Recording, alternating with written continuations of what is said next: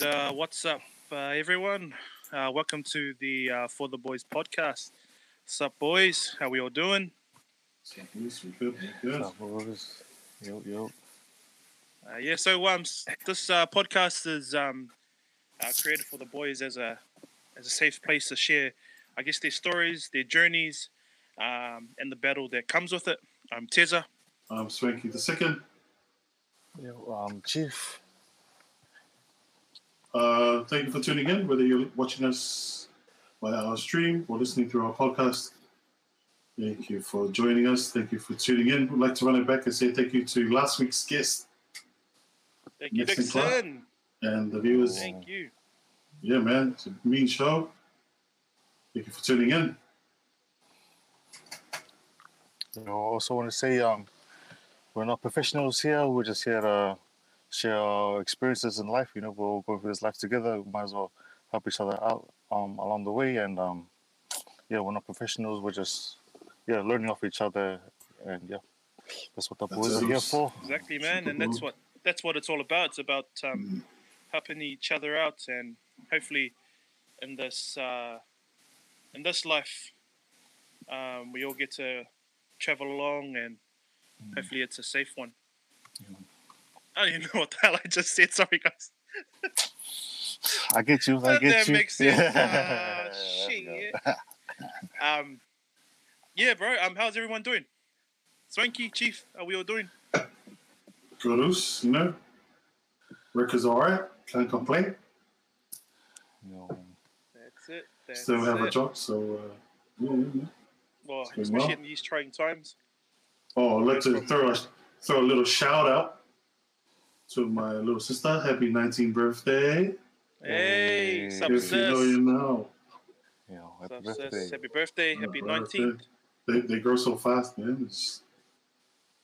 Next minute. It's life, eh? Yeah, as tall as like you, man. They're like shoulder to shoulder, something. It's like my girls, my two younger girls. They're already telling me what to do. So, and they're only three. They're only 3 and 1. How's your young fella, Chief? Yo, he's all good, man. Growing too quick, man. Already throwing the temper tantrums. Early twos. The terrible twos, eh? Terrible, eh? Yeah. The terrible twos. Sharp boys. We're embracing it. Anyway, boys, we'll get on with it. We'll be running it back tonight's episode. So we've got the brother Ian Toki. He'll be joining us shortly. Just before we bring him on, if you haven't listened to his podcast or watched his part 1, go back, because there's quite a few nuggets you can take away from his podcast. And I don't want to say it here, but it's just about his treatment throughout, I guess, court process and everything. But what I say now, it's a lot better if you go run it back and jump on our podcast. So we're on all podcast platforms. We're also on YouTube and Facebook. We've got 2 Facebook pages. One's a closed group and one's a page. We're both streaming to. We're streaming to both Facebook pages. So pick one. Why don't we bring the also in Ian? What's up, guys? What's up? Kia ora. How are you, brother? How you doing, bro? Yeah, not too bad. Again, thank you guys for allowing me on this platform. I think it's like a privilege to be on here speaking on on the topic of mental health. I think it's a great setting, especially for us as men, to share your story. So thank you again for inviting me back for part 2. Yeah. Mental health is, especially in our community, in the poly world, it's quite big. So I guess to have a platform like this, the honor is ours because we get to share your story. We get to share everyone that's jumped on their story, and I think we're just an outlet for people that are interested in jumping on and sharing, because like I said at the beginning, um, sharing stories in the hope that someone can benefit from it. That goes a long way, because there may be someone out there that's struggling, maybe someone out there that's going through a tough time, um, and they might be going through something that's similar to what Ian's going to be talking to previously and maybe tonight. So, thank you for jumping on. But also, we've always got the man that's making the big intros. Let's bring Miffed. Oh, Oh no. the working man. Oh no. Malangawi The usap. only one who works Oh, out of yeah. all people on this podcast. Oh no. Yeah. Oh. Good to see you listening to Auntie Jacindo's. Let's cover up for each other. At work. Always at work. Oh. The people. Just Say wanna thank know. you. No? Just want to know, where'd you get that face mask? Oh, this is one of our listeners. Actually, has a little business. If everybody remembers Lance, he always comments on our weekly shows. Yeah, this is his kids are running this little business called Mask Familiar on Instagram. So there's a plug. He's at a really good sale on at the moment. Get in there and grab some, man. We'll definitely check that up on our page. So, is it at Mask Familiar? Is it? At Mask Familiar. Nice. So, if you're after Mask, guys, we'll leave that in our maybe on this chat if we can get it up there, Swanky. Say Jesus. Well, thank you, Malayan. Well, Chief and My lord, boss. No, Shamafi. So, again, Ian needs no introduction, but for those that are just tuning on tonight, just give us a brief intro, bro, and yeah. Solid guys. Thanks again. Just quickly, my name is Ian. I'm born and raised in Natal, currently residing out in Drury. Happily married, wife, no kids yet, but hopefully the Lord will bless us one day. Come from a very big family of 10, and come from the beautiful islands of Cook Island.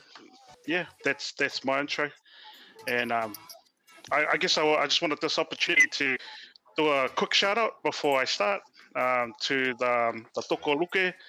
He gets married this Saturday. Hopefully we can come down a level.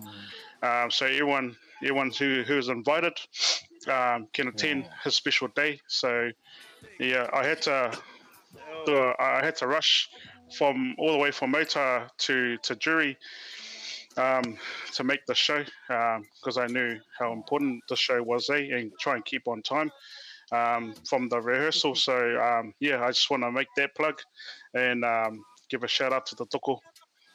Thanks, guys. Shout out to Luke, man. Shout out to Luke. Oh, congrats. Nice, Luke. And thank you for making the effort, Luz, speeding all the way. Speeding into the limit. Speeding under the limit. Speeding under the limit. 20-minute drive, made it in 10. I don't know. Do you do your maths? Under the limit. Under the limit. Safe. All right. All right. We're gonna just kick it off. Enough talking from us. That's 10 minutes of rubbish you guys didn't want to listen to. Again, so if you have any questions, Ian's happily answer your questions. Sorry. So jump on the chat, chuck your questions up there, and we'll be running it back on questions that weren't answered in part 1, which is episode 3. Episode 3, we'll be going back and revisiting some of the questions that were. So we'll just hand it over to Ian, and we'll get the show going.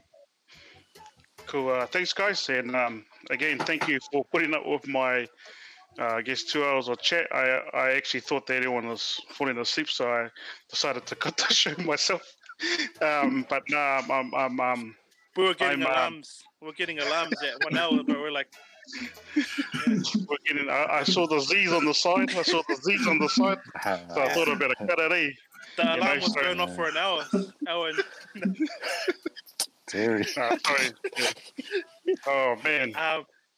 so just heads up, this won't be a 2-hour show. Just letting you all know. Don't worry, it won't be an emotional one either. But yeah, I mean, I had a bit of I was thinking about like how I was going to approach this part.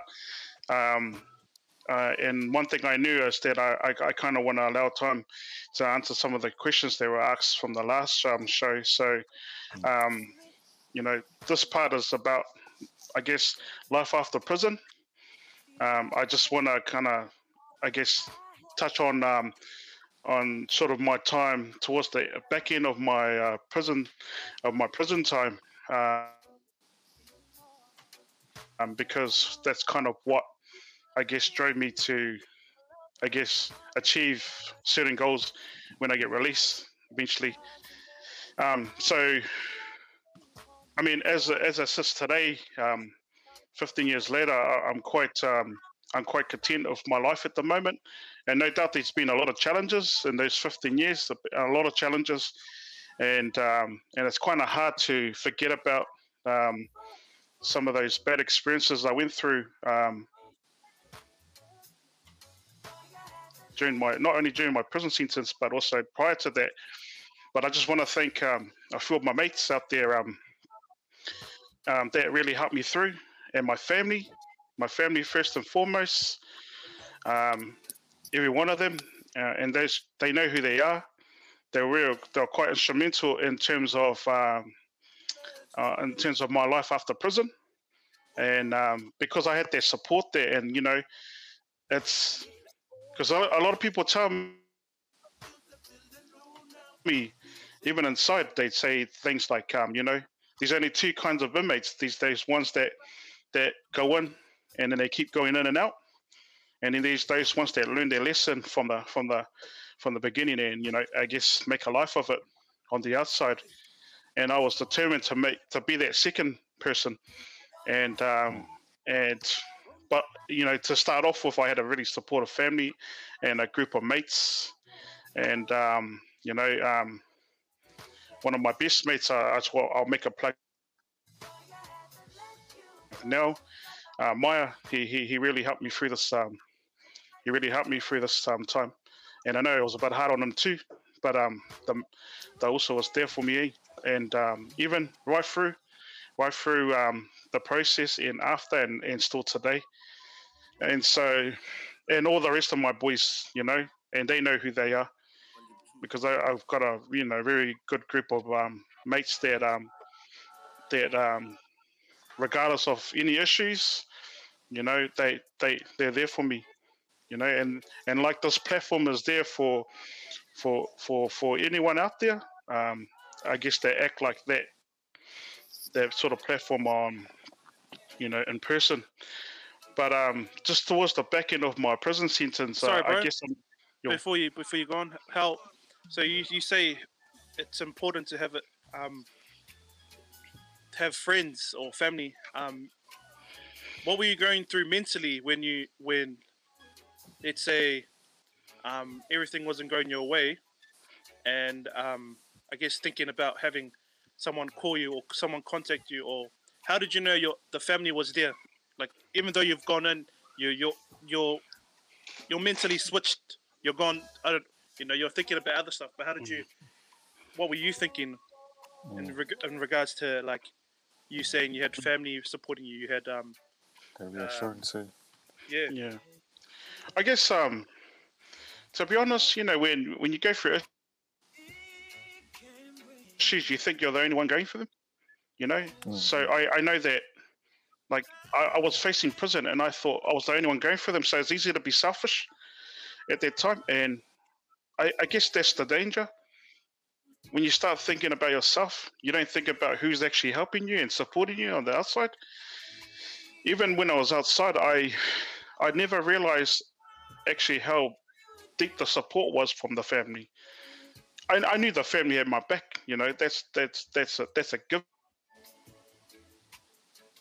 You know, right through to the court case, and there was some emotions in that court case once the verdict was read out. You know, and that's when it really hit home how much my friends and my family you know, really cared. And but you know, it was actually in time when I got all that time to myself, when I actually thought about the actual, you know, what the family actually done, and my friends, you know. And I thought about one thing I didn't mention in my in part one 2 weeks ago, was that when we were going through my trial, I only had one witness. I only had one witness that was called to the stand, where the Crown had about over 30 witnesses. You know, it's quite amazing how you can have so many witnesses to something I never even done. But you know, when the Crown roll, they really roll. They bring the big guns. You know, so when you go up against the Crown, you go up against the Crown, the whole country, and Yeah, sure. even the whole of bloody the royal family, because that's where, you know. But that's the magnitude, you know. Yeah. You know, so you're yeah. Sorry, bro. Sorry to cut you off, man. No, all good, But bro. I know it was like years ago, but did your lawyer even like say to you, do you have anyone to stand up for you, to testify for you? I did, but that's where the lawyer came in, and she was real. I guess what's the word? She was. She can only fork up one. I was gonna say the S word, but she was really reserved. Oh, really shit. I'll say it for you. I think you just hit it on the head there, right? But she even felt that it wasn't safe for me to stand up for myself. Yeah, I was the one going through the whole experience. She told me not to stand because they're gonna hammer me. So the only one that was witnessed for me was my mum. Wow. And so, and my mum had the whole, you know, she carried that big ass burden, and that, you know, and I've always loved my mum,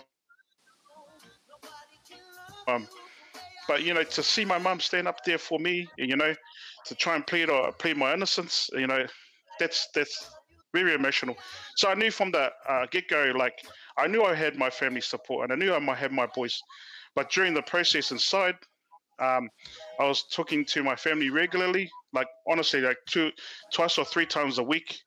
And we even had family days inside, which was cool, where the family got to come and visit in the prison, and we'll just have a big ass fun day, massive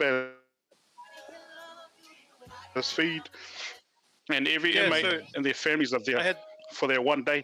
I had the privilege to go down and visit Ian, so it's pretty good because you know you I don't know if anyone else has been inside and gone to like a family day or experienced a family day. Yeah, you go inside. Obviously, you do your checks, and the whole day. This particular day was planned by the inmates or the guys that were inside. And yeah, it's like barbecue, food everywhere, and you basically it's not what it seems on TV. You know, you're behind. You're not really getting a face to face or body contact. Everything is just open. So that was a good experience. Before going in, I was thinking, are we gonna talk to them behind the glass? You know, all that sort of stuff on yeah, what you see on film, yeah. Yeah. So yeah, when we went down, it was good. So the inmates had run the whole day. So from doing services to playing music to eating, and you know that. And I guess the hardest thing about going down is coming back and leaving. Leaving, you know, for example, my brother there. That's the hardest thing because you know you're gonna have fun during the day, because you get to see and say hi. But yeah, at the end of it, it really breaks your heart. Even though that, like for me, I was making excuses. So I was saying, Yeah. oh no, he's still in New Zealand. Yeah, at least he's not overseas or getting taken somewhere else. He's in New Zealand. He's he's in Wellington, Rimitaka, and he's only a drive away. And yeah, so every time there was family days or visits, family always drive down. And yeah, that's the hardest thing, is not having to say, bro, let's go. So, yeah, that's my 2 cents. No, it's I was just gonna ask around that as well for you, Terry. Like, I know it's years ago, but like, how was your side? Like, you as a youngster. After that, were you like NWA, F the police? were you Easy E after that? Oh, bro, to be honest, man, as much as I wanted to think about it as often, I think probably I could probably count the amount of times I spoke to Ian on one hand. Five might have been only like 4 or 5 times. The hardest part, like I said, when you visit someone, you can't take them with you the same as talking to them on the phone. I don't know how long did we get to talk to you on the phone for, Ian? 15 minutes at a time.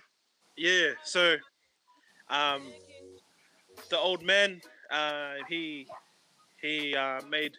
Did he make? Yeah. He made an old 0800 number, so it would have been easier for Ian to contact home, and at specific times Ian will ring. But yeah, every 15 minutes you talk to them, but that's never enough. That's never enough for someone to listen to what he's been doing, and you want to tell him, but at the same time, and mentally that he's still there and he's not going to come out. So I tried. I don't know if I told Ian. I tried to avoid talking to him, or I tried to avoid going to family days. So I only went to one within the whole time, and it wasn't because like I didn't want to see him. It's only because I just couldn't bring him back home, or I couldn't. I was being selfish, basically. If you think about it, I was just being selfish. I wanted to bring my brother You want to home. avoid the pain. Yeah. afterwards. I was just thinking about myself instead of just going down there, enjoy that day, or enjoy the phone call. So I guess the first 2 times Ian rang, I answered the first time, and then we had a chat, caught up. But my heart broke as soon as I left, because I didn't cry in front of the family, but I knew deep down, like, fuck, this is bullshit. You knew what the hell was going on, and yet he was still locked up for nothing. That kind of. But yeah, it honestly takes a lot out of you thinking, because you overthink stuff, or you think too much about the situation and how you could have made it better. So throughout the whole time, you're like, oh, if we had done this right, or if we had done this right, or should I have answered the call, or should I have gone down? Should I have stopped them at the door? Should I not have snitched? Should I have not sold the information? Should I not have said he's in the room? And he's lying down. He's having a sleep. For a few jolly drinks. So at that age, it was a lot. But that all goes away when you see him physically coming home and through the door. But I'll pass it back over to Ian, because it sounds like I'm taking over the show. No.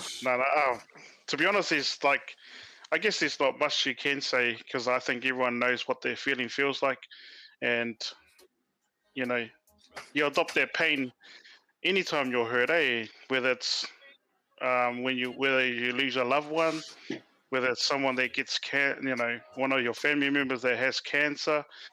Yeah. And prison, that all that stuff, I think the pain is the same. But it was really important for me to, I guess, when you're falling, it's the way I was going to, get up and stand up. after this and go forward. So I guess when you hit rock bottom, like I said in part one, the saying was there's only one way, and that's up. So I decided to stand up, and I guess after a year inside, I made an early decision to say that because I know my family was hurting when I was inside. I know my friends were hurting.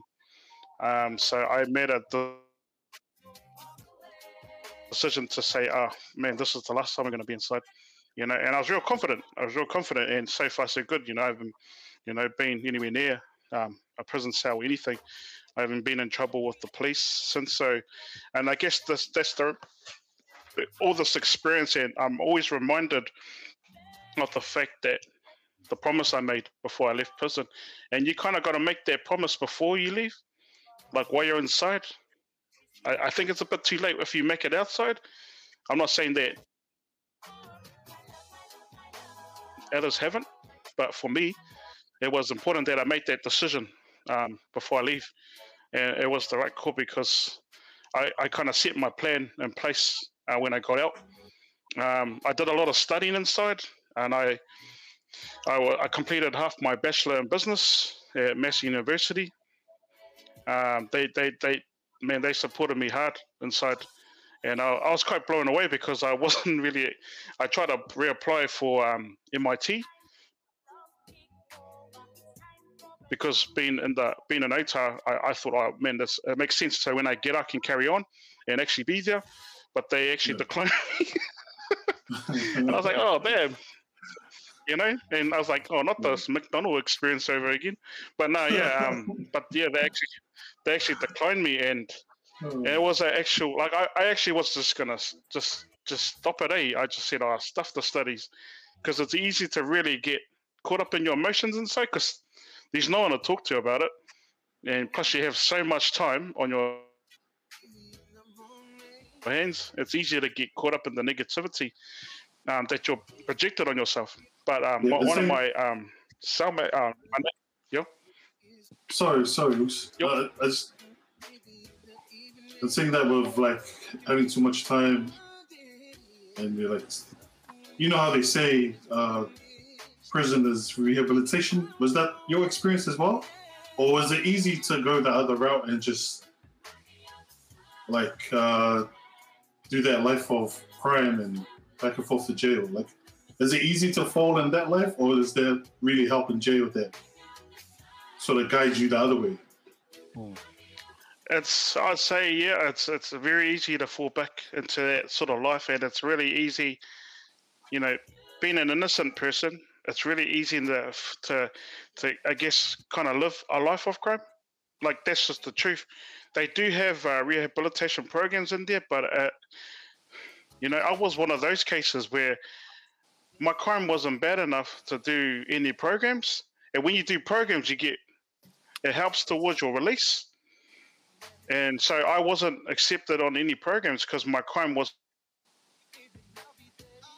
that bad. But when I'm out, like, my crime is too bad to do any program. So, it was a bit tough.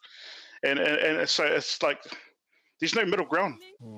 And so I couldn't do any programs, like, seriously. Like, the only thing I could do was go to this faith-based unit where they done a Christian program, because I felt that's where my journey needed to go, and that wasn't even promised. A lot of people say, oh, you're not going to guarantee release just because you're over there.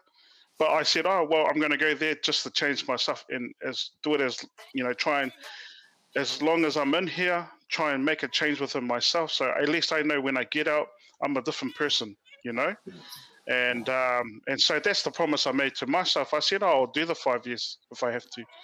And then I kind of accepted it by then. And that story I said about, I shared about my forgiveness and experienced forgiveness for the first time. I guess that was the breaking point for me, because then I kind of let everything go. And I said, give me another 5 years, I'll do that time if I deserve it. But I'm gonna be here and start making that change on myself, because when you start doing that, then you start to see, I guess, the blessings outside of that. And that's when I started seeing, like, I guess, the true blessing and the love that people had for me on the outside. That's when I started seeing that. And it kind of subsides everything that you're angry at for like your whole life. And so, and that's the feeling I want not only me to experience, but everyone out there, because when they go through hard times, I know what they're going through. It's really hard to get yourself out of that, eh? But for me, when I finally experienced forgiveness, that was it. That was the magic, you know? And like, unfortunately, my experience of forgiveness, no one can experience that if they're going through hard times. All I can do is just share it, like on this platform, and hopefully people can go through that same experience and experience it, because everyone's got to experience their own story, eh? Because you go through that grind by yourself, and you've got to get to that point where you accept what is, and then move on from there. But you've got to actually move on. A lot of people inside were saying to me, "Oh, I forgive, but I haven't forgotten." Then technically you haven't forgiven, because you're still thinking about it. It's the burden that's keeping you down. Because I try to live that too, and I thought that was actually a good saying.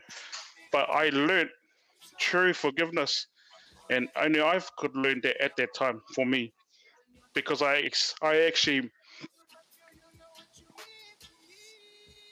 as angry as I was in that meeting room with the pastor, when he said that, you know, my co-offender was on the other side of the phone. I was just like, I was so pissed off, but I must have made a decision during that conversation that I'm going to let this go without realizing. And then when I did it, that's when, I don't know, there was a flood of emotions coming in. I actually broke down and cried in front of the pastor, and the pastor just looked at me, and he knew straight away, oh, you know, there's a breakthrough. Yeah. Mm.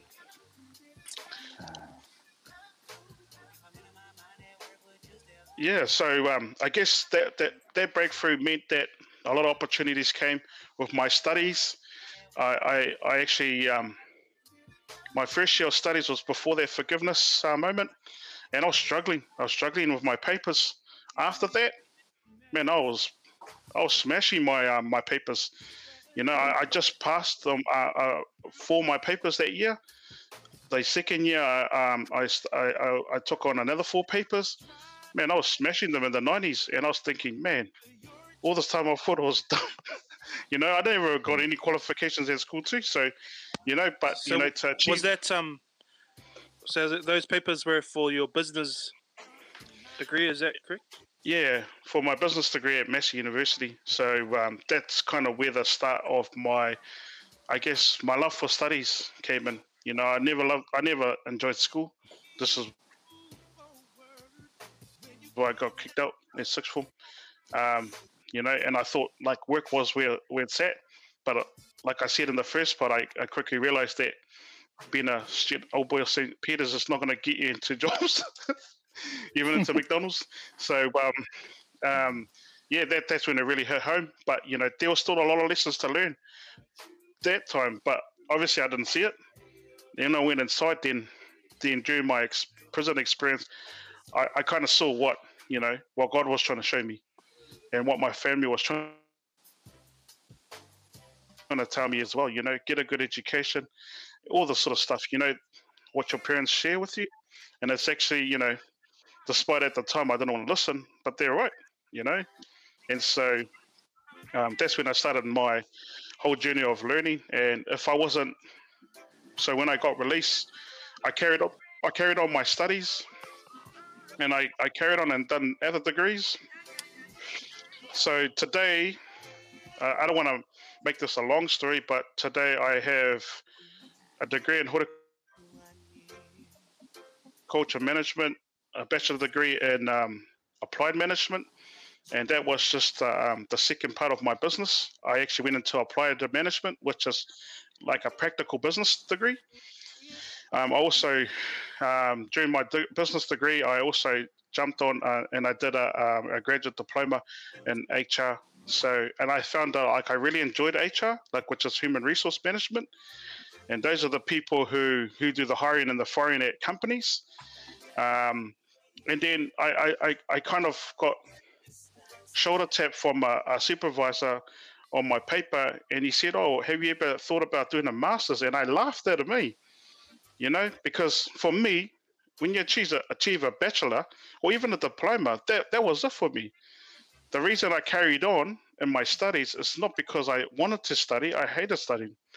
But the reason I carried on is because after I got released from prison, I always learned you got to stay active. The minute you're idle, that's when bad thoughts come into your mind, and then you end up doing something stupid, probably.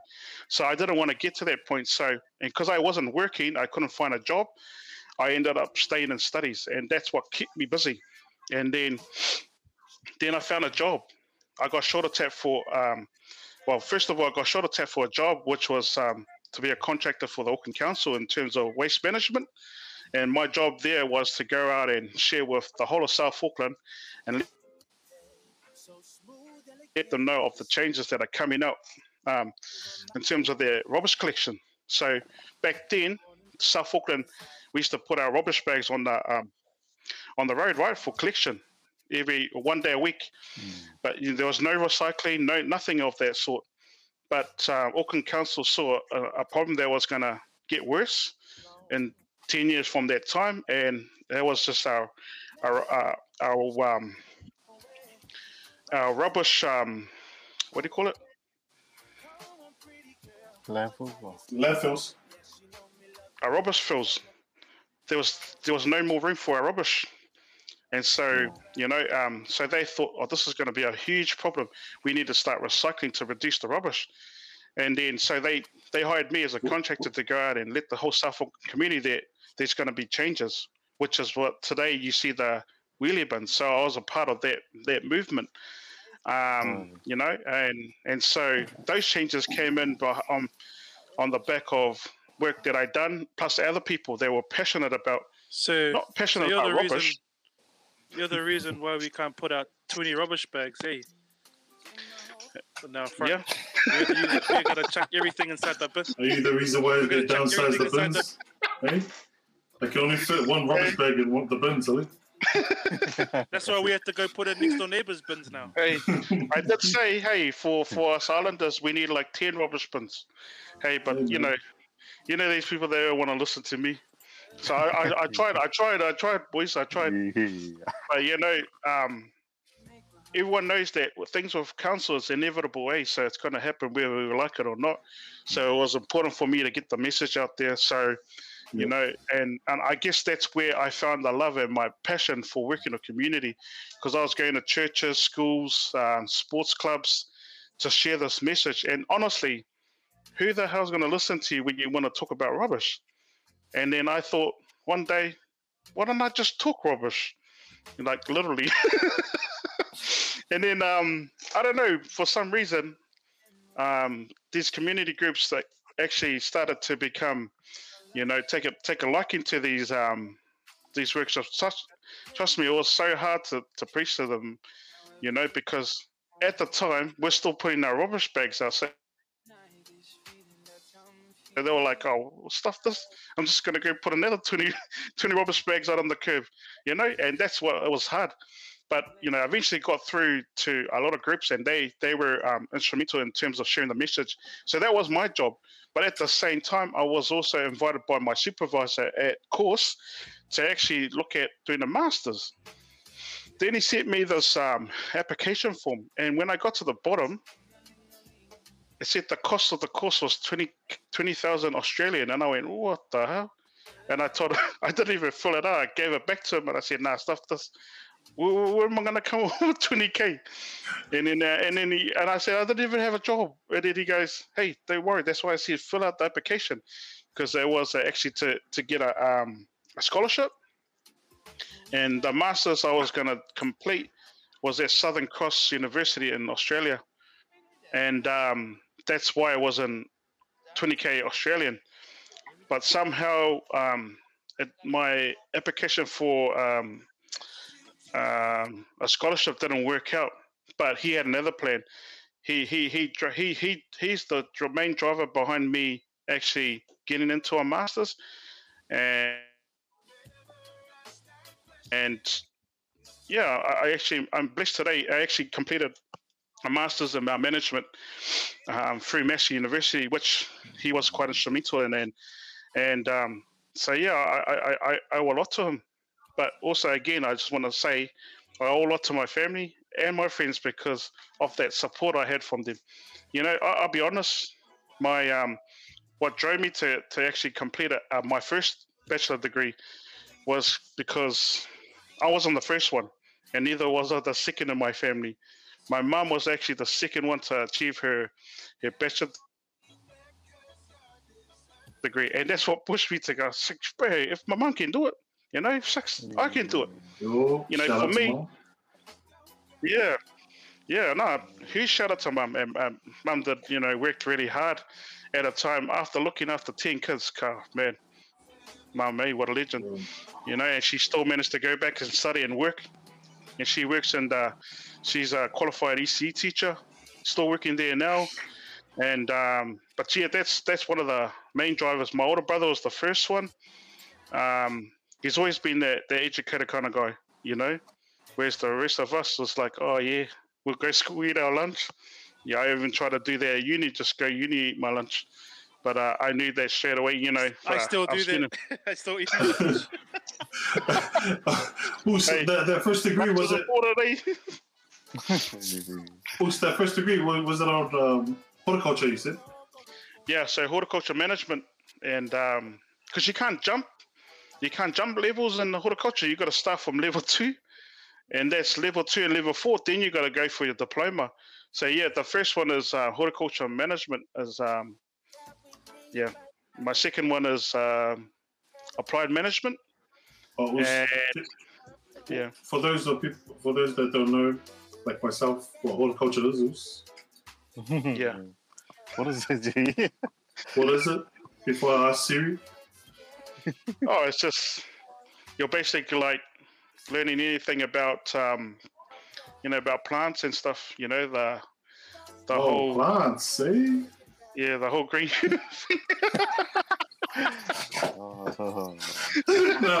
Sorry. Shoot. Oh, is that what you wanted to point out? Hey, you didn't handle. God bless us.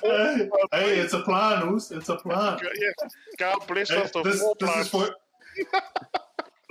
for this particular plant that we all know, that we're all thinking of, I think. What are you guys' thoughts on it? Decriminalize?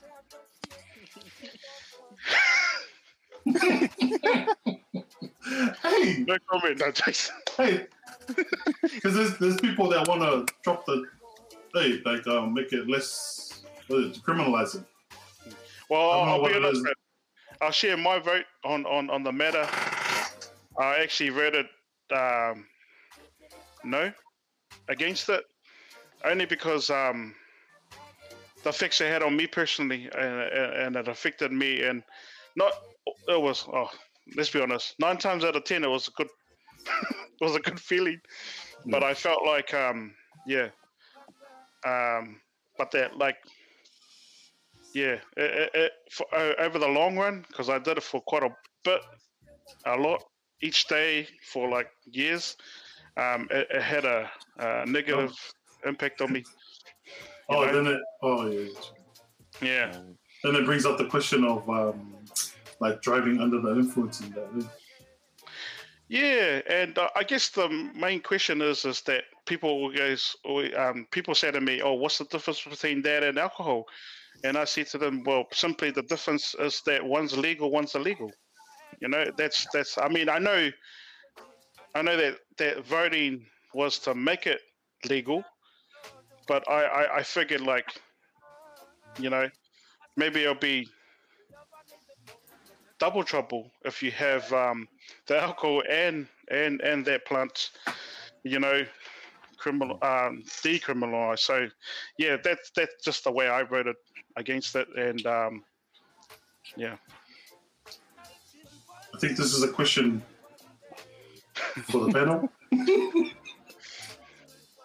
I think my Uso Bobby needs help with his garden, so what's the best way to plant the plants? Asking for a friend. Not a good friend. Oh, there's the plant. Whether it's outdoor or indoor. Oh, you're being a bit specific there, Bobby. Oh, Bobby. I think it's a fair question. You know, you might want to grow your veggies inside. Are we talking about plants or human beings?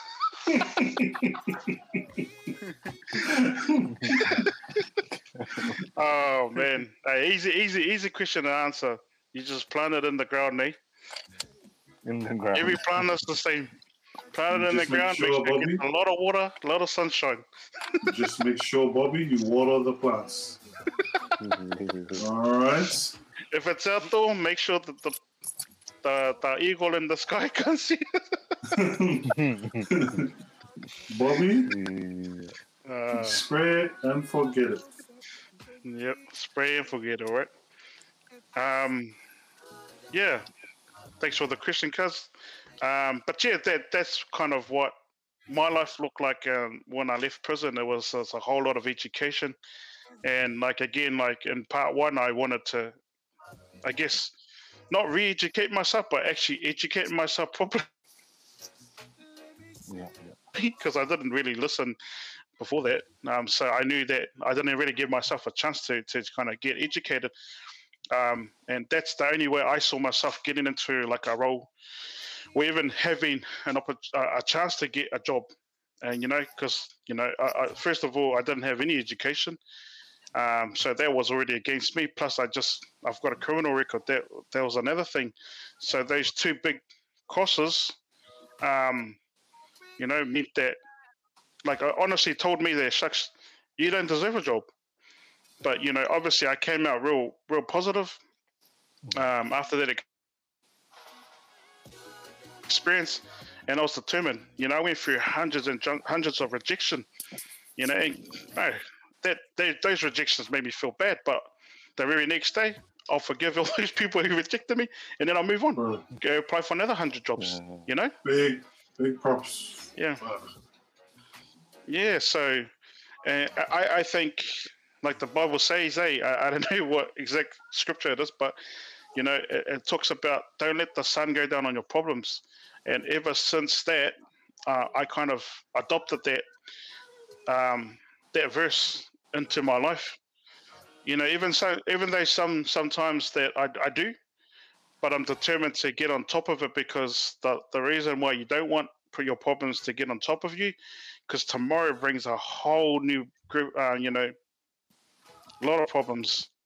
So if you keep putting it in the back and not dealing with it, that's how we end up in a situation where we go through these challenges in the mind. The mind's the battlefield, and the only way to win that battle in your mind is to get over the problems right then and there. And so that's why it rang true to me, that verse. You know, I mean, hey, you're not always going to have a perfect time trying to get over your problems, and that's why it does help to talk to people. And again, that's why I give props to this platform, because this platform allows us to speak out, and that's the first thing we need to do.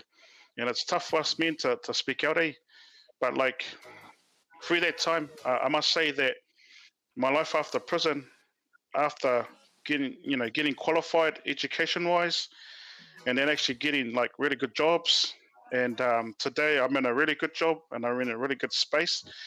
And you know, as because of this job, I managed to, me and my wife, we purchased, this is our second house here in Drury, you know, and like, you know, with the market being so tough for people to buy in, you know, today it's oh man, it's really sad to see. We actually went through the beginning of those problems, but we're so blessed to purchase the house that we're in today. And it's a brand new house. Like, you know, everything just fell into place. It's a bloody headache of a process to go through, but at the end of it, it's so rewarding. Yeah. You know, I know a lot of mates that are trying to get into the housing market or get on the ladder, and I'm trying my hardest to support them as well. And anyone that I know, because I know, man, that it's a tough situation to be in, but because of that job I have now, can't really say what it is. Um, Horticulture. yeah, but it's a government agency. Government. Yeah, so- Dude. Yeah, I Oh, work. jeez. Yeah, and like Selling to even plants. be. I don't want to say anymore if it's a government agency. The choppers are already frequent around me. But yeah, I'm so blessed to be in this job because this job actually allows me to work with my community, and which is what I always strive to be. And I love working with my community. It has its moments, and that's the truth. But you know, it's nothing more rewarding than helping someone out or helping people out. You know, without talking about money and stuff like that, but you're really genuinely helping them out, and it's from the heart. And because you know, a lot of these people that come across your path, they were probably in very similar positions than yourself. So I was able to help at that level. But yeah, I'm really blessed to be in the job that I am now, because that's what, you know, obviously my wife's done a really good job too, and so that's what really helped us purchase our first and then our second house. But we managed to upgrade from the first house. We sold that one in Otara, and we bought this one out here in Drury. So we don't actually own two houses, but we've in the space of say three years, we've managed to purchase at least two houses in the experience. So you know, I count myself lucky even to be in the job that I am now. You know, considering my record, you know, and that the organization that hired me. Sorry. They wrote before you move on. How you say that your criminal record? They must have a huge. It must put a big a hold on you from applying for applying for other jobs. Before you applied for this government job, you were saying you've been bounced from 100 plus jobs. Is it because they didn't give you a chance to actually to read your CV and with the amount of qualifications you had? Basically, when you had that criminal conviction, did it just basically cut it off there? So I mean, most of you guys know what the process is. When you apply for a job, you don't exactly tell them then, but you kind of make a note to tell them in the interview if you get that far. So when I filled out for most of the jobs, I filled out the application and I ticked the box that said, yeah, I had a criminal record. And then sometimes they give you an opportunity to start, but they wait for the vetting to complete. But that normally comes about a month later, some quicker than that. But sometimes I'm already in jobs, and then the vetting comes across their desk, and then they ask me, so these are jobs that I didn't even have an interview. They just gave me a start date. I started, and then they asked me, oh, why didn't you disclose that you had a criminal record? And I said, I did. That's why you're looking at, so, and then some of those jobs actually didn't turn out. So I actually lost it because of that. But some of them, they actually gave me a chance. So I knew people out there were willing to give me a chance. I guess kind of having that conviction, like Terry said, it kind of held me back from applying for the jobs that are like the jobs that I'm in now, because it's government agency, and I thought, man, these guys are not going to give me a job. But it turns out to be a blessing in disguise. The whole process worked out actually quite good, and I was actually quite lucky to have the people on the other side within the organization that gave me the chance. And I actually thought that, so these are clean slate law, right?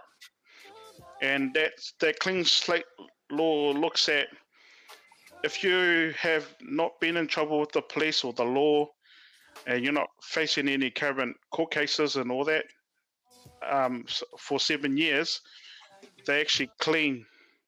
Yeah, they actually give you a clean slate. They actually wipe your record, and then in the system, and it just happens automatically in the system. It's like you never committed a crime.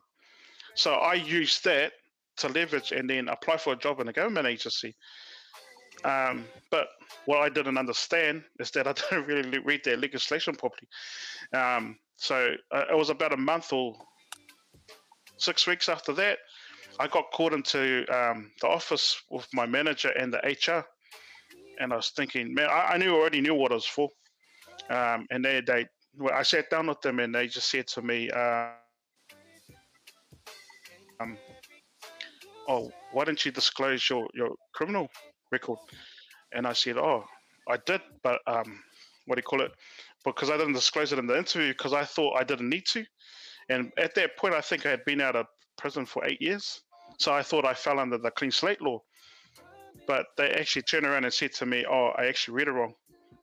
It's actually if you haven't been incarcerated, that clean slate law applies to you. But because I was incarcerated, their criminal record stays on forever for the rest of my life." And so because I was genuine in that, they actually turned around and said to me, "Well, we're happy to keep you. We're happy to keep you, providing that you tell us your story." So I told them the story, and they actually kind of got a bit emotional in the story, because I shared similar to what I shared in my first part, and so that's why I was able to keep my job. So I've been in this job for about 6 years now, and I love it. I currently I'm currently the manager there, and yeah, I absolutely love it. And they've been nothing but good to me, and a lot of my blessings come as a result of that job, and also meeting my wife, and and all the blessings that's come through for her. Together that's done us really well, and it's put us in the position that we are today. And so, but that's basically What a story. my story. Upon after prison, it's there's a whole lot more that I'm also doing got right a now. question. Yep. Oh, I remember going into prison. You wanted to crack the rugby scene. Eh? Did you try to pursue it after, or did you think you could? Or Yeah, I went back to my local club, East Tamaki, rugby. But I think I don't think I was trying to pursue a rugby career. I just wanted to get back into it and see what it was like. Being away from the scene for so long. I know I had those opportunities prior to going inside, but I think for me, I wanted to. I guess I was just happy to be out and just I see. be around family more than. And I think that if I was ever to get an opportunity to go overseas around that time, I think I would have probably turned it down anyway, because it made me so happy to be around family, be back in my community and stuff like that, be around the boys.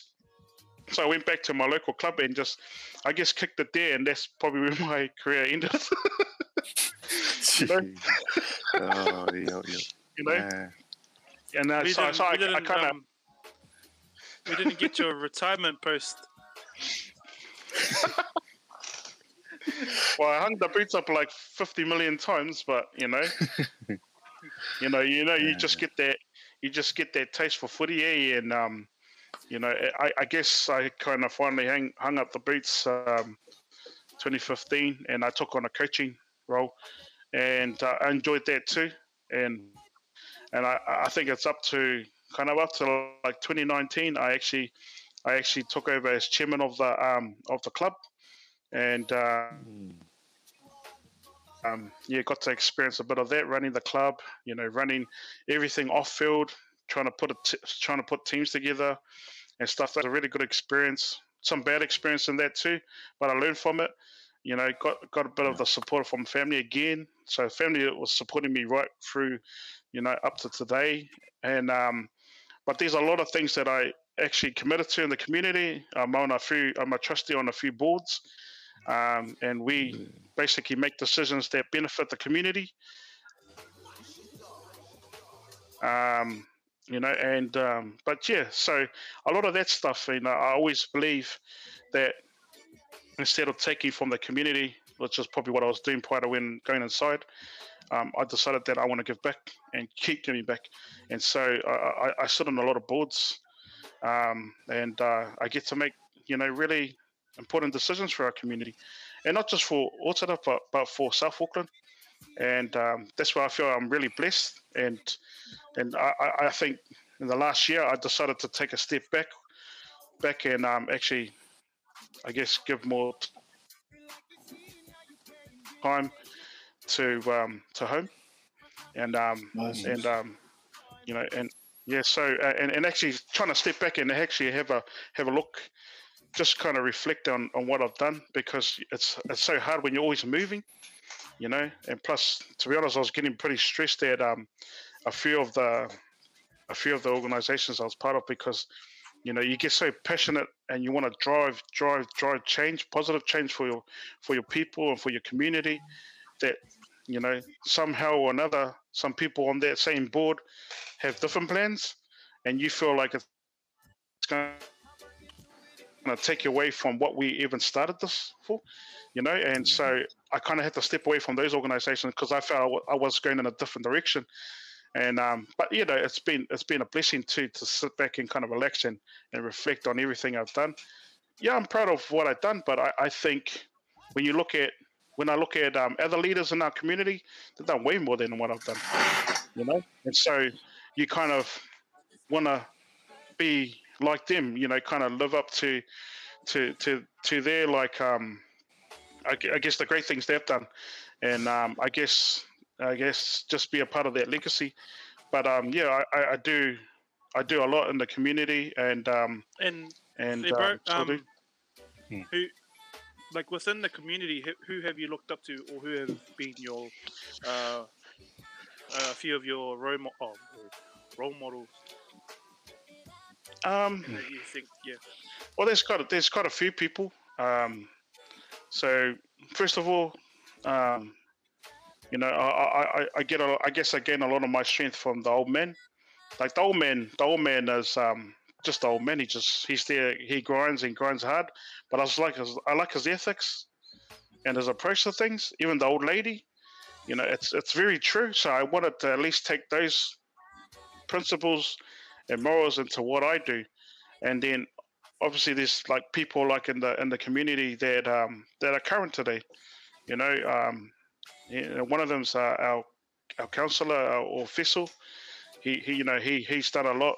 He's done a lot for me in terms of what I do in the community. But most of these people, like even my friends, they do a lot with the youth. And the likes of Alan Barr and all that.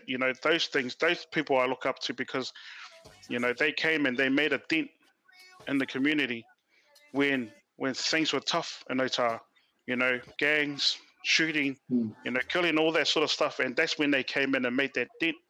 There's a whole lot of other people like Sully Paya. I don't know if you know Sully Paya.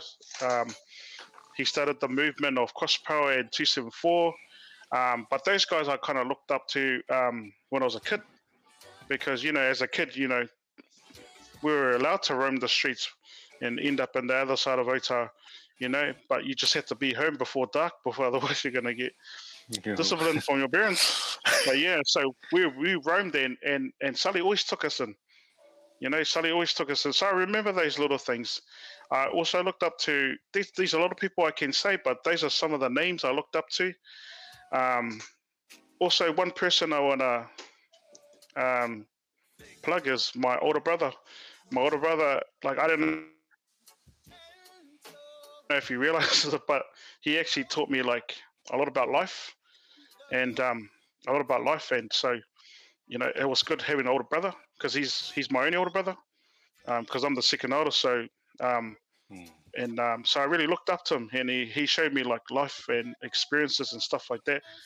Even things that we go, oh, ooh, but he told me that like out of confidence, because he said, oh, well, that's what happens, so but I just want to make that plug out, and towards him, because he was there, because the old man was busy with working, so he was hardly home. And good for him, because what he paved the way for our family and for us and us kids to do what we needed to do. So my older brother was there. He acted as the role model for me. So I'll put my older brother up there in high regards because of what he's done. And like he was like kind of like my hero. Like I was looking up to because I learned a lot. And then also my little brothers like Terry and all my siblings, because you can be I'm older than them. Did you just feel sorry? I also learned a lot from them. Feel sorry for me. Did you just feel sorry for me? You got the big call up. You got the big call up. Yeah, he's like, oh shit. Because Got that on my brother's podcast. I better mention his name, mate. Put his name there. You have to look at that. Shit, I forgot his name. To remind him of your names. I was moving pretty fast on the side, but yeah, all good. Usian, is your work mainly? No, but straight up, like yeah. So I'm based in Otawa. Yeah. You sometimes come around Mangere, or just mainly. I come around because these branches in every community. So I do plug in Mangere, Otahu, Manukau, like everywhere in South Auckland, but also the region, because we're region wide. Yeah, so we're region wide. So these, so we try. I try to support the cause out in every community, because every community is different. But whatever the current issues are out there, we try go along and help our colleagues out there. And we try and make a plug out there and see if we can support the cause out in those communities. So yeah, I'm in Mangere a lot. Yeah. I know you said you can't talk about your work, but can you just give us like a broad area of it? Is it youth work or? Yeah, I don't think it minds, but I don't think anyone minds. But so I currently manage the Otawa Library, and so I work in the that's the arm that I work for under council, and yeah, I mean, like library has been probably like a home or safe haven for me as a kid. That's where everyone goes and they feel safe. And I remember one day, there's a story I shared. I won't share it tonight, but there's a story I shared at the interview, which really got them. And it was my story as a kid, and I always thought I would see myself in a library, but to be honest, as you grow up, you never ever think about working in a library. And I got a lot of respect for librarians, because I actually didn't think they did much, to be honest, but scan books. And but actually working for them and being their manager, but they do a lot of work, eh? Yeah, and plus they do a lot of. Not a joke. The decimal system is not a joke. Hey, it's not a joke, because I still don't know how to do decimal. I hope my boss is not listening. So I just manage my stuff and they do all the work. But I got a mean team out in Otawa, and but yeah, they do some solid as work with our communities. And honestly, there's a lot of programs they do that's very beneficial for our communities, and they target the way they look at the community. They've got a real heart for their community, eh? And they run like CV programs, licenses, driver's licensing and all that sort of stuff. And I never even knew that. Like I thought life was just a place of books, but but they're more than that, eh? And I totally understood that when I worked for them. I was actually going, man, shucks, I got a lot of respect for these guys. So yeah, I might not have a job tomorrow, but at least I put it out there. Bro, but that's buzzy, man. Because like now that I think about it, every time I go like in the evening or like during school holidays, bro, it's always packed with kids, the libraries. Yeah, it's honestly, it's certainly a safe haven for our kids. Like, even though we're in level 2, we can't really allow much people inside, only because of the numbers of people you're allowed to safely social distance. But our kids always turn up. They're always there. Whether it's there finding their wife of the future, or jumping on the computers, and stuff like that. But we are like libraries are kind of modernized. Some of them anyway. Most of the South Auckland ones are, because we have table tennis in there. We have gaming like PS4 running. You know, anything to I guess it's like a reward for our kids when they finish school. You know, they come from school and a hard day of working, you know, studying and doing all their thing. And then it gets us kind of like a reward for them when they come into the library. But everything we do, it stimulates their learning. So we don't just do things just because of the sake of it, but it's to stimulate the literacy within us. And we know a lot of the low decile communities, we struggle in numeracy and literacy. So I guess we try to give back to our kids in some form or another. But we know, like Otara alone, like I can't speak for other communities, but Otara, we're very practical people. You give them a book to read, and then they probably won't read it. But you give them an incentive to read a passage, not even a page, a passage. You know, say, oh, well, if you read a passage, you can jump on the computer, because that's what we do with our kids. Oh, they're more than happy. They go and speed read.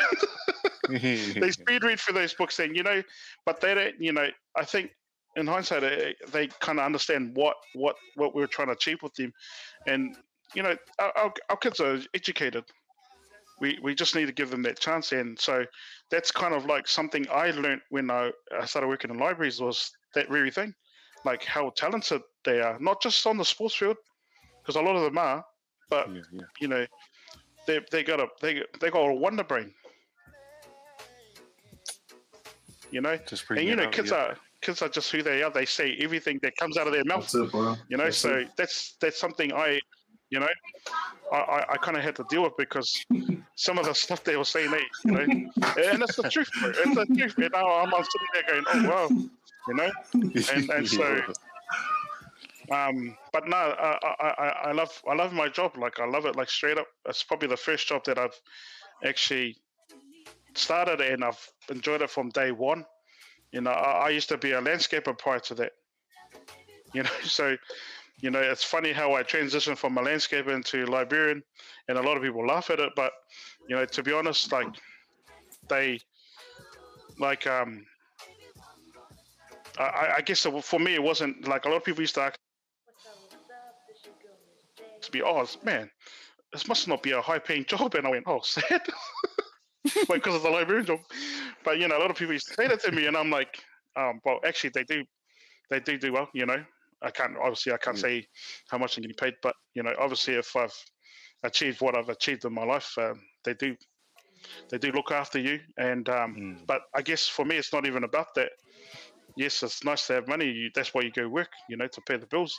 But yeah, for me, it's more about like how I reach out to my community and how I make that connection, because you know, it's really important that we do that, especially in this day and age with COVID and all that. There's a lot of disconnect when we get made to lock down at home, and you know, we don't have that, you know, that face-to-face conversation with social media. There's none of that stuff happening. But honestly, it brings me delight when I see kids walk through that door, and they pick up a book and they open it and read it, and I say, man.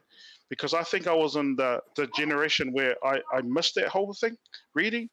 Because library, I went to library as a kid. Like Mum used to take us on the holidays, but because we knew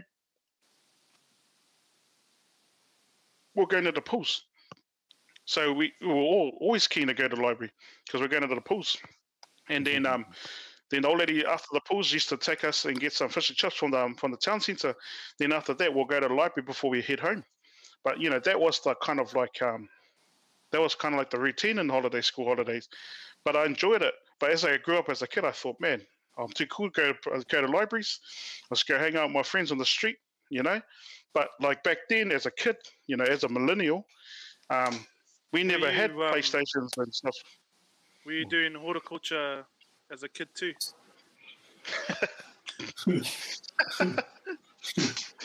Start selling all the streets. So he's just finding out you guys went to the fish and chip shop before the library. Did you guys go to the pool? Without him. Did you guys get pools?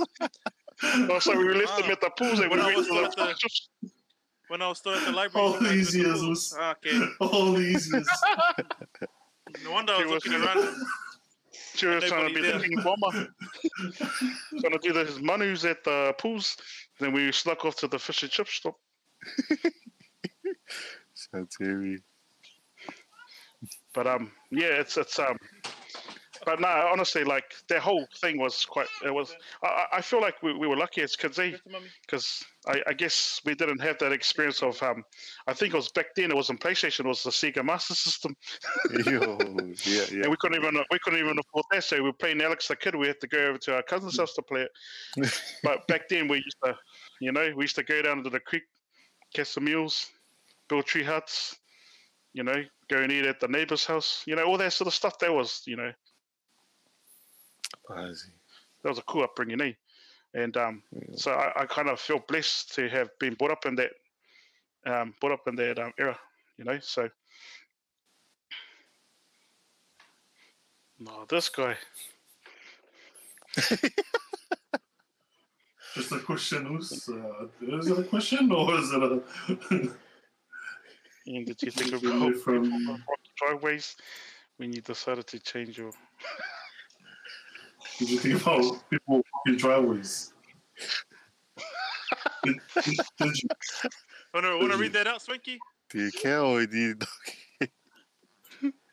From Jeremiah, Ian, did you think about people with rocky driveways when you decided to change from rubbish bags to wheelie bins? Did you? Oh, yes. Hey? Oh, so my mate over here... Yeah. So my mate over here's got a long ass driveway and it's all rocky, it's all stony. So I guess he's, hey mate, you were the one. You didn't even bring the rubbish bins in, bro. It was your little brothers. Oh no! Oh no! I was trying to fight for some rubber tires, but obviously when you get to the big honchos at the council, they will like look at you and laugh because they don't care. They don't have driveways. But I guess I'll be living with this decision for the rest of my life. Hey, I wasn't the only one that made this decision. Yeah. Hey, at least I thought about transitioning from rubbish bags where your dogs and your cats used to eat it. Then you used to go pick up all the rubbish that they made into a rubbish bin where you don't have to clean up the rubbish. Yeah. But you can't win it. You can't win in this world. Oh, yeah. Maybe I have to go back to that department and start working.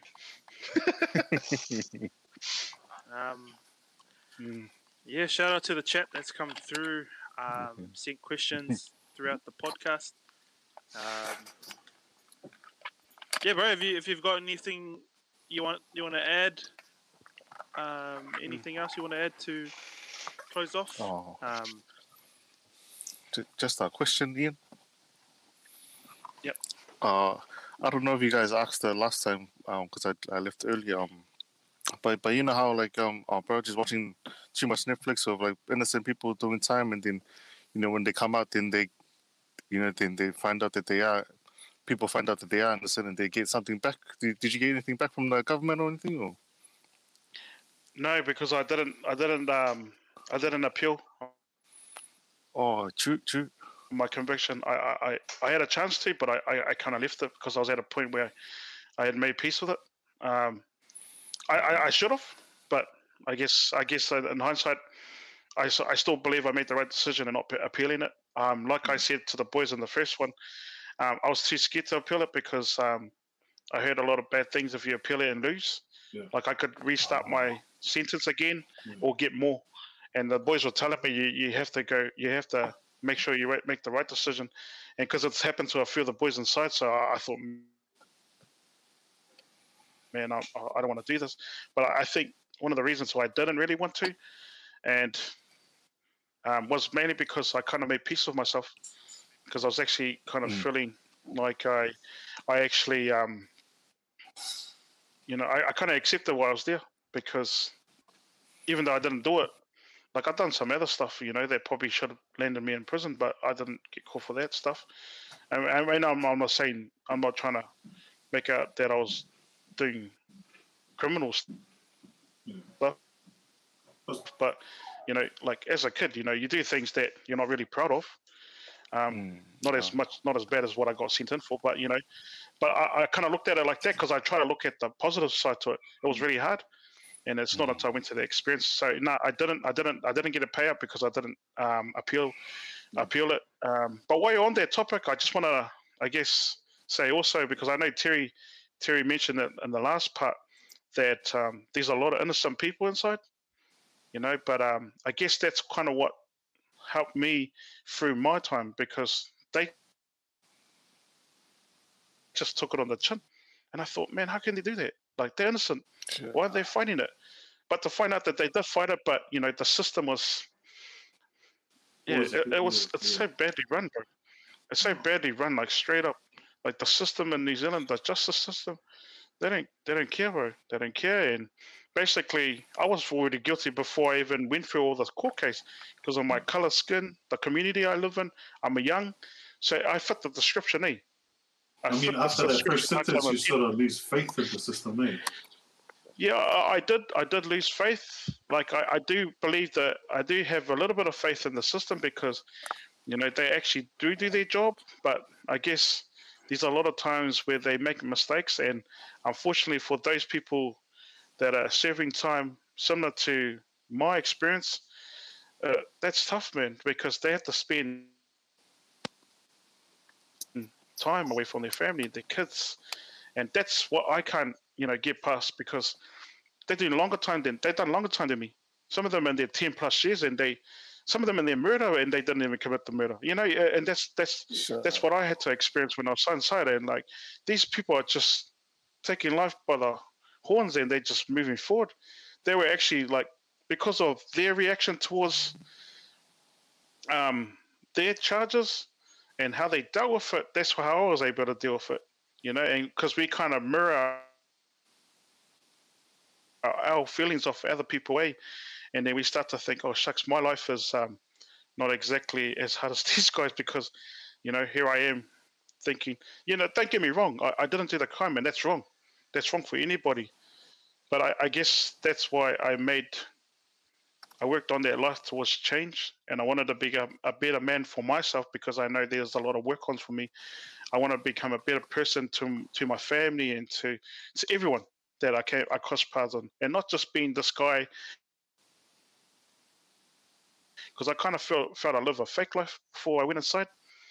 When I say a fake life, it's like I wasn't happy.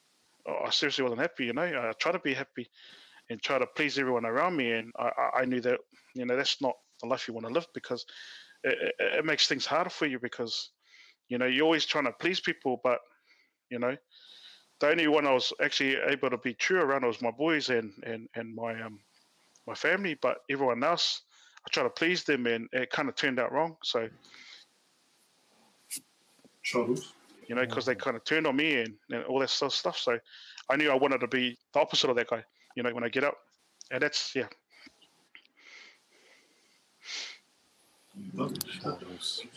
Just got a question for Sifa, or Chief, from Baza. So, question for Sifa: did you use the library computer for other stuff in school? Always. Is it an inside joke? That's my next door neighbor. Shout out to the next door neighbor. Shout out. Thanks for tuning in. I'll answer the question.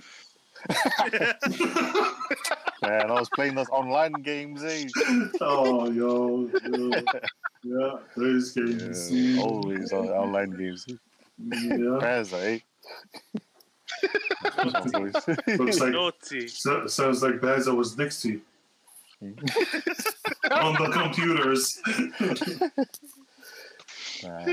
Sweet boys. So if y'all don't have any questions for Ian, or if Ian has any questions for the chat, or whatever, go ahead. But so Ian. So boys. Yeah, just a chat showing love. Yeah. Chat showing love from Bobby. Bigs up to those for making a difference here when he got up. With that 100, Thanks, Cuz. Vladimir wants to go back to the other one. Thanks, Cuz.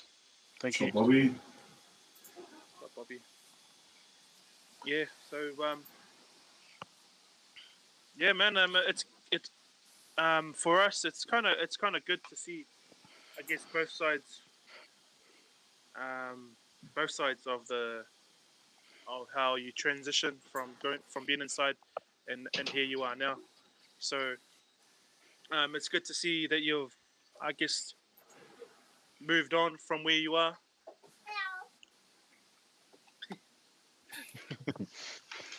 Hey, you're trying to take over my show.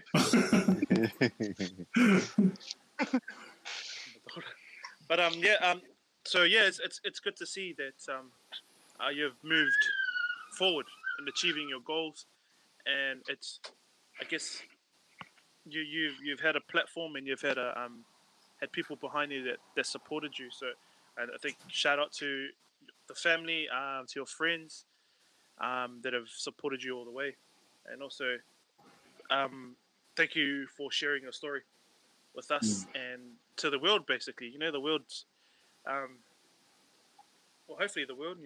We're hoping to to spread this message. But yeah, shout out to everyone that's on our page and is listening, tuning in. We've still got questions flying in. I think if you have any, Swanky, I can't really see from here. I just want to answer this question from person from Facebook. Did you ever feel like you could be a part of the justice system in the future and be the change for the people, like yourself? Yeah, no, I tried, but it's a little bit hard when you've got a conviction. You can't even, yeah, that's one area I can't get into. I try to be a youth worker, and that's also another area I couldn't get into. But in saying that, like my job now allows me to be that mentor for youth. Allows me So to be that mentor to those who are currently going through the experience. That question was sent in by Aroha Tata. Kaz. Oh, So that last another one. cousin. Nice. But yeah, shout out. but yeah, I definitely, I definitely wanted to. Like I was helping young youth and inside when I was inside, and a few of them I took under my wing, because they were just innocent young fellows, and that's they're another group of people inside that I really felt humbled to be around, because that's why I take a lot of lessons from younger people, like younger than myself, and because I think, man, the way they approach life, it's something that I wouldn't like. They took it like with a lot of confidence. These are the young people inside, and I see the same thing on the outside. Like I see it a lot. Our young people are so gifted, but some of them that are getting into trouble. It's easy for us to throw shade at them and say, "Oh man, you're just another one of those kids." Even sometimes I say the same thing, but because I see it all the time, every day in my line of work, and but but that's how allowed me. My experiences allowed me to actually see the good side in me, and but that's kind of how I guess that's how anyway I can answer that question. I did want to be a part of the justice system, but I can't because of my conviction. I tried many times, and so I guess this is where God wanted me to speak to them, and it was through my role as in the libraries, because I get to see all walks of life come through there. Yeah. And so that's why I'm blessed, and I guess that was a really important. That's actually a good question, because that's the reason why I do what I do today. And I do a lot with my HR degree. I do help a lot of people who go through a lot of issues with the law and the legislation through the employment. In terms of helping them when they get dismissed at work, helping them back into their employment, because they've been wrongly dismissed. And see, that's the thing. Like, I'm always prepared to help someone that's been vilified for all the wrong reasons, and that's why I feel like I'm here today, and I exist. But thanks also, Maya, for always being a good friend to me, you know, and you're still out today. Milo boys, love our Milo. Milo, boys. Milo, Sweet Milo. boys. Again, yeah, the shout out to the chat for coming through on the live chat, man. It's always good to hear your guys' questions or the support that you Yes, do thank share you, with Chet. us. Thank you. So Except we've for the come last to comment there from Jeremiah. Oh, sorry, let's carry on. Oh no, but no, thanks guys. Yeah. So I think that's. I guess I'm still trying each day. Don't get me wrong. Like my life is not perfect, and I still go through challenges each day. But I think it's about having a process that you always go back to every time you face times like this. And if that process always works, then you keep going back to it.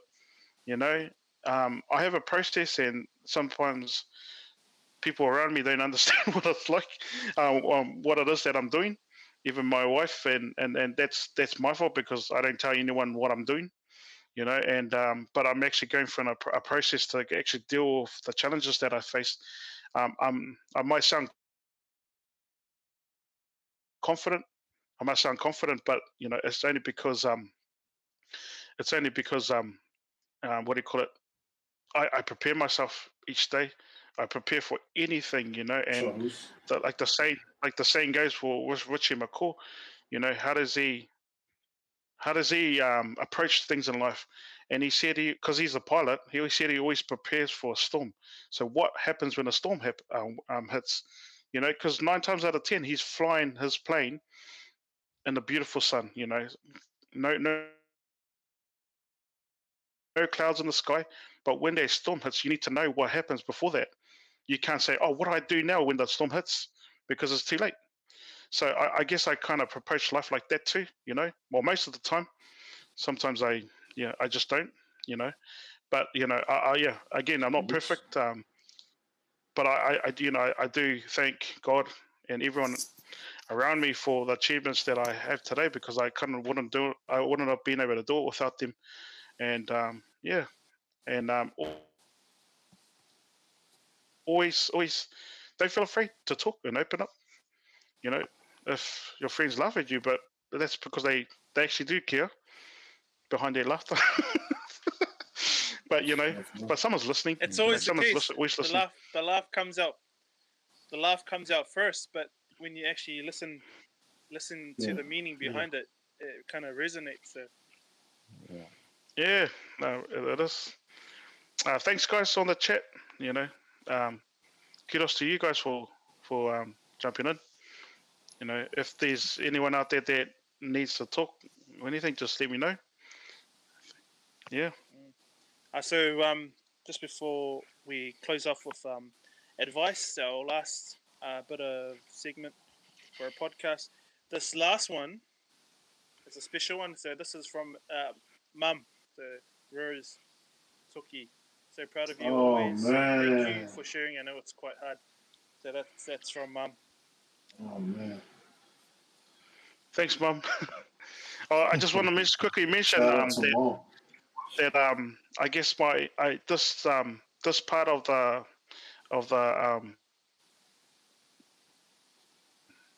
the segment was actually quite hard for me too. I don't know if it's harder than the experience I shared 2 weeks ago, because I'm not the type of person to talk about my credentials. I actually hate it. I really hate it. I just like you know. I prefer just walking in the background behind everything while everything's going on in the front. But I just want to pay homage to my mum because I never went to any of my graduations. I got my certificate sent through the mail, and one time I don't think I was home in time to get the certificate, collect the certificate from the mailbox. When I came home, my old lady actually said to me, "Why didn't you invite us to your graduation?" And I said, "I didn't go." And then she goes, "Why?" And then she made me realize that it was important not just for me. See, I was being selfish again. I didn't want to show everyone, "Oh yeah, I got this," because I guess we kind of we think it's being humble, and in a lot of ways it is, but we don't realize that it could change a person in the crowd. You know, it could encourage them and stuff like that because they look at you and they go, "Oh, well, man, I'm sure it's possible for me." But I never saw it that way, and the old lady made me see it. Um, but it was too late. I got all the certificates in the mail. So you know, I didn't. Yeah, so I didn't go to any of my graduations, and I hate getting up in front of crowds. You know, that's just me. And but yeah, so thanks, Mum, and yeah. Shadows. So, bro, yeah, so we've come to the part of the show where I guess if there's anything you can take away from this podcast, um, yeah, we will start off with giving it's advice or something you can take with you home, or you know something you want to listen to later on in the future. So we'll start off with Swanky. Shadows. Man, Ian, inspiring stories from how you went through all that experience and to come out the other way, still succeed in life. Oh, very inspiring story. So thank you for sharing. I know at times it was very hard to share some details of your experience. Yeah, I just want to say thank you. Thanks for coming on the Thanks, show Lewis. and thanks for sharing. I don't have any advice, Thank Lewis. Thank you. Yeah, that's me, boys. Ian, do you have anything you want to share? Oh yeah. Before I share, I just want to make another plug. Sorry, guys. How many plugs do you need? Just Are wanna these shout out to plugs my going to little sponsor sister. us? Any plugs Yeah, going to sponsor us? after next week. I've counted. I've marked down 10 plugs. I'm running out of What 6 is, what is plugs for this? these plugs. Is this a family show? What is this? What's going on here? It's the chicks in the mail, guys. It's the chicks in the mail. Now, but shout out to my little sister. She's the baby of the family. She turns 21 next week. You know, so yeah. So thanks, guys. But yeah, I think it's just the same from last week, 2 weeks ago. Sorry, just seize the day. You know, seize your opportunity as they come. Take the opportunity. Just remember, also, there's always light at the end of the tunnel. So there's always a choice. There's always a choice. So make the right one. Thank you. Hello. Oh, Milo. yeah, So, Chief. my turn, Tick? Yeah. Oh, yeah. Man, I just want to say, man, massive thanks to Ian A. Like, I know, like, cause you know, I'm tight with the bro Terry, and for the older bro, like, I know it's not easy sharing a story like that, but man, mean love, bro. And like to hear your story, like how you did, like you always told the truth and stuff, but like you're a good role model, man. And, like especially to, and I love that you're helping your library or the kids, man. You're inspirational also. But yeah, that's from me. That's what I learned from you, bro. Shout you. Thanks, bro. Thank you. Thanks, Chief. Hello, Super. I guess from me, and I guess it stuck with me. I had a talk with the old lady, and it's basically about sharing, you know, whatever you're going through, whether you're going through a hard time and or a good time. But in the past, we've been saying, you know, if you're going through trouble, or if you're going through struggles, share. You know, share your story, tell everyone. But we never kind of said share the good side. And I guess tonight we saw both. Or tonight and last week we saw both. We saw what happened at the beginning, and at the end of it, that light at the tunnel is where Ian's at now. So I guess for me, for everyone out there, to everyone else out there that's listening, is, you know, share your highs, definitely share your highs, because that's what that's there. We need to celebrate it. We need to celebrate everything that comes with our highs, And also, we're gonna go through struggles in life. Just hope that there's people behind you and that you can talk to them as well. And that's the share. So basically, just share everything. If you get me, share everything. Doesn't matter if it's high, low, share it, because you need someone to understand it. You need someone to say, yeah, you've done well, or you need someone to say, hey, let's do this. I can support you. So, and at the same time, yeah, thank you to Ian. Thank you for coming on, and we obviously from the boys here, for the boys podcast, we wish you nothing but the best. And yeah, if there's any, if we do have more guests on at some point, and you're willing to jump on the panel and just throw out questions, man, we'll be happy to have you on. Always welcome. Always happy Always to. Thank you, guys. So yeah, if that's us, boys. I told Thank Ian you, not Chair. to go over 1 hour. I told Ian not to go over 1 hour. Now it's 1 hour 45 minutes. Oh, so it's from all the plugging. It's from all the plugging, actually. So that's 45. It's 45 minutes No, worth of it's plugging, okay. isn't it? Sorry, boys. There's 2 checks in the mailbox. Oh. In the mail, 2 checks.